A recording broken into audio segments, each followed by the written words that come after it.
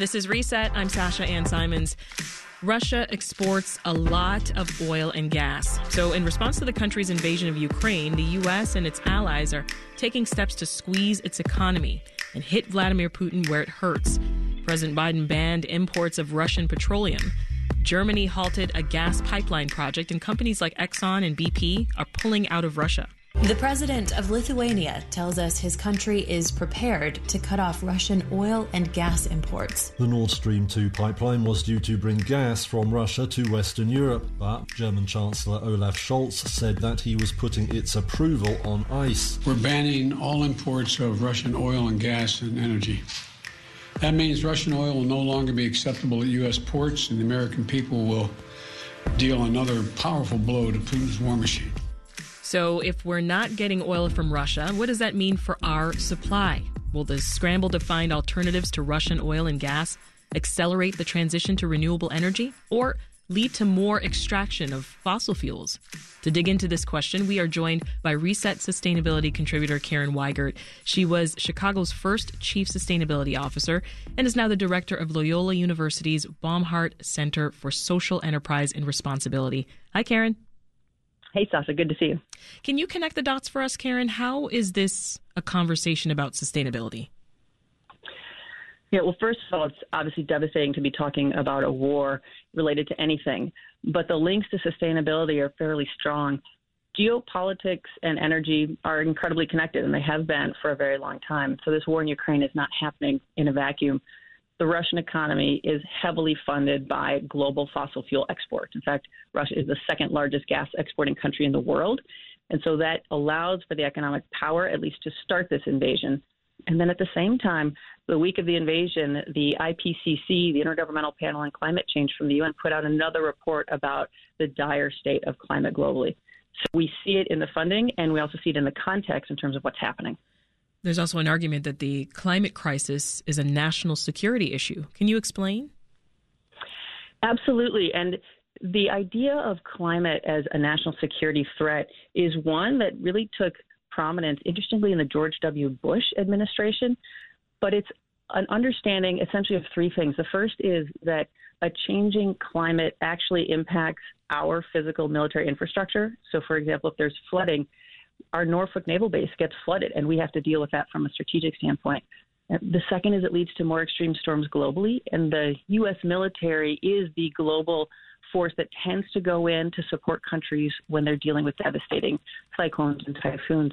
Yeah. But the third is the one that people think about a lot, and that is it's an accelerant instability or a threat multiplier. So you take a situation globally between two countries or even within a country that has some instability, add drought, add water shortages, add heat extremes, and it leads to more and more instability, and the militaries recognize that. You know, it can be hard to prioritize climate in the middle of bombing and this refugee crisis. Can you make an argument for why they're linked? It absolutely can be hard, and as you're thinking about the moment, everyone must do what has to happen immediately in terms of safety and security. And you saw it actually in President Biden's State of the Union, where he really didn't mention climate a lot, despite the fact that he ran on it so strongly. Right. But the links are really strong when you look at what do we do so that political conflicts are not being created in this way. And that is more about energy independence and being able to be less reliant on fossil fuels from a state that might not, in fact, be an ally. And I think we're certainly seeing that. So it's a question here of how do we set up our country and others for the future that we need, recognizing the inherent risks from geopolitical ties based on fossil fuels. All right, let's dive into some headlines, Karen. We know that Russia is a major producer and exporter of oil and gas. Give us a sense of that scale. Absolutely. Russia, they're the second largest gas exporting nation on Earth. So it is an incredibly large part of the global economy. And these are essentially global commodities. So in many ways, they're priced globally.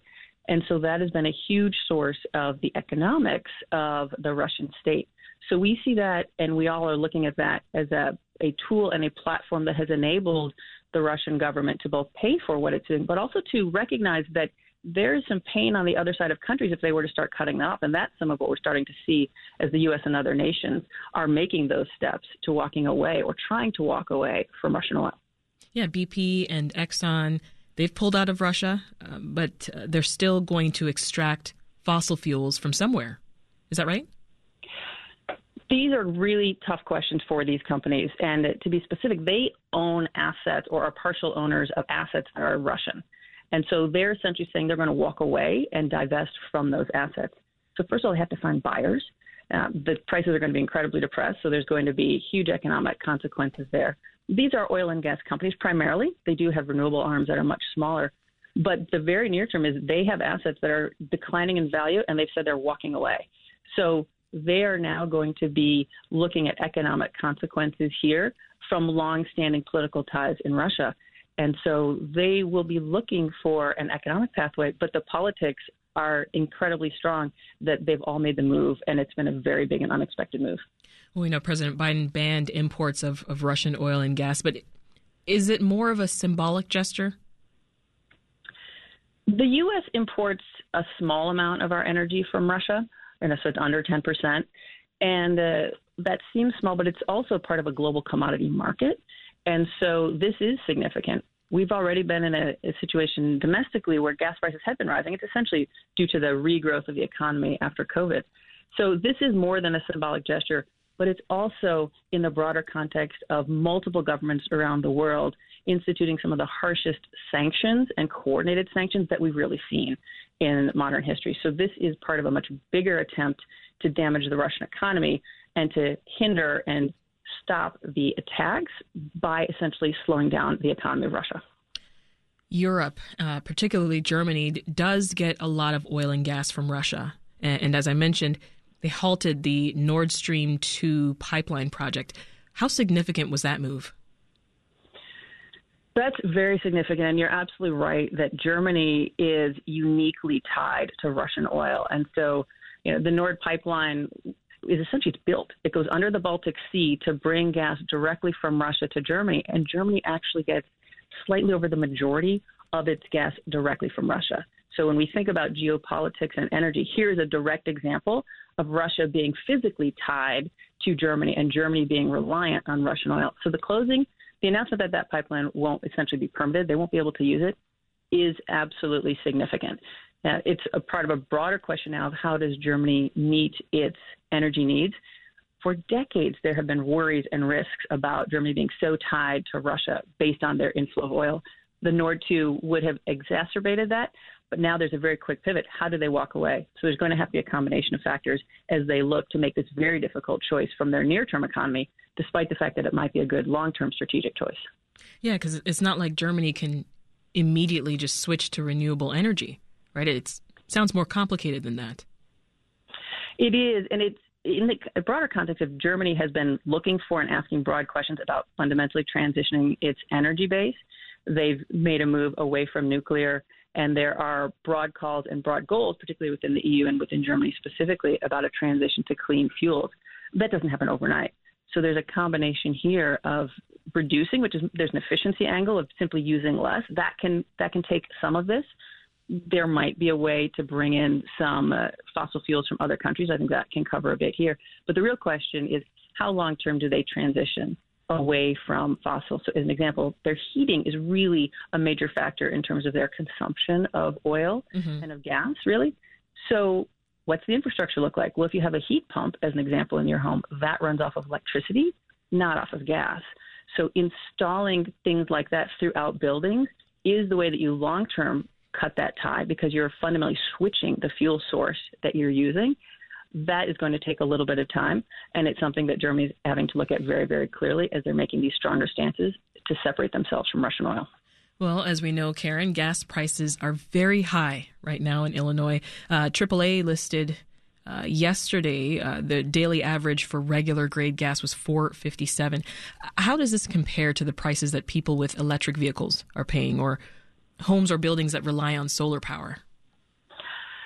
This is one of those incredible examples of if you're powering your car off of electricity, you're kind of immune right now from these changes in gas prices. Or if you're powering your home or your business on solar, chances are either you locked in a 10, 20, or 30-year contract, or you're just using the power directly from your own panels, and this hasn't impacted you. Darn, I should have taken advantage when I had the opportunity.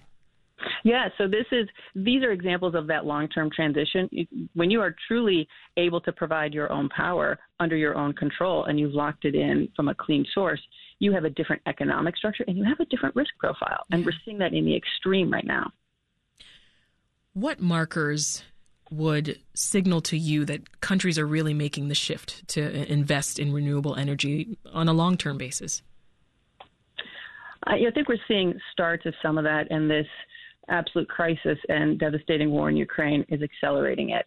And I think what we'll need to look for is really that transition in infrastructure. So what is the underlying source of the power? Are more countries building more renewables that they can control? And that's likely local. Solar, wind being primary examples of that. Are they building the battery infrastructure so that they have 24/7 power? Reliability is absolutely critical. That's largely about the electricity side. Then you have to look at the transportation side. So in the U.S., actually, transportation is our largest source of carbon emissions. And so that's that combination of, are you seeing real policy and real innovation that can drive electric vehicles and that can power those electric vehicles? So you're looking both for infrastructure and then for the assets that would be in homes or businesses on the fuel side as well as on the electricity side. So I know we've been talking mostly about the rest of the globe, but I do want to bring it back home, Karen. So talk to us a bit more about Illinois and where we're getting our energy from and the efforts underway in Chicago to help us transition to electric and solar. Illinois gets its power in different ways. If you think about electricity, it's actually a very big nuclear state and a very big coal state, followed by renewables and gas. If you think about the heating in a building, that's actually largely gas-driven. And then if you think about your vehicle, if you're not in an electric vehicle, that's obviously a different kind of gas-driven as well. So we have a mix here in Illinois in terms of our sources of power. The big piece of policy that is driving transition is the new CEJA legislation that's really focused on the electricity side here. And then that's got specific requirements for the state to achieve 100% zero emissions from the power sector by 2045, to increase renewables investments fivefold in the coming decades. And that is also paired with some focus in that policy about electric vehicles and transportation. So that's a major policy backdrop that we're looking at. And then you can marry that into the city of Chicago, which is building out its climate plan right now and is looking specifically at the franchise agreement, which is its partnership with ComEd in terms of what power is supplied, how efficiency is thought about, and how equity is delivered. So there are multiple pieces in there that marry the state and the city that are looking explicitly to reduce energy use, to clean what we need, and then to think about transportation and a pivot. That was Karen Weigert, Reset Sustainability contributor. Thank you, Karen. Want more context on the top issues of the day? Find the podcast, WBEZ's Reset, wherever you listen.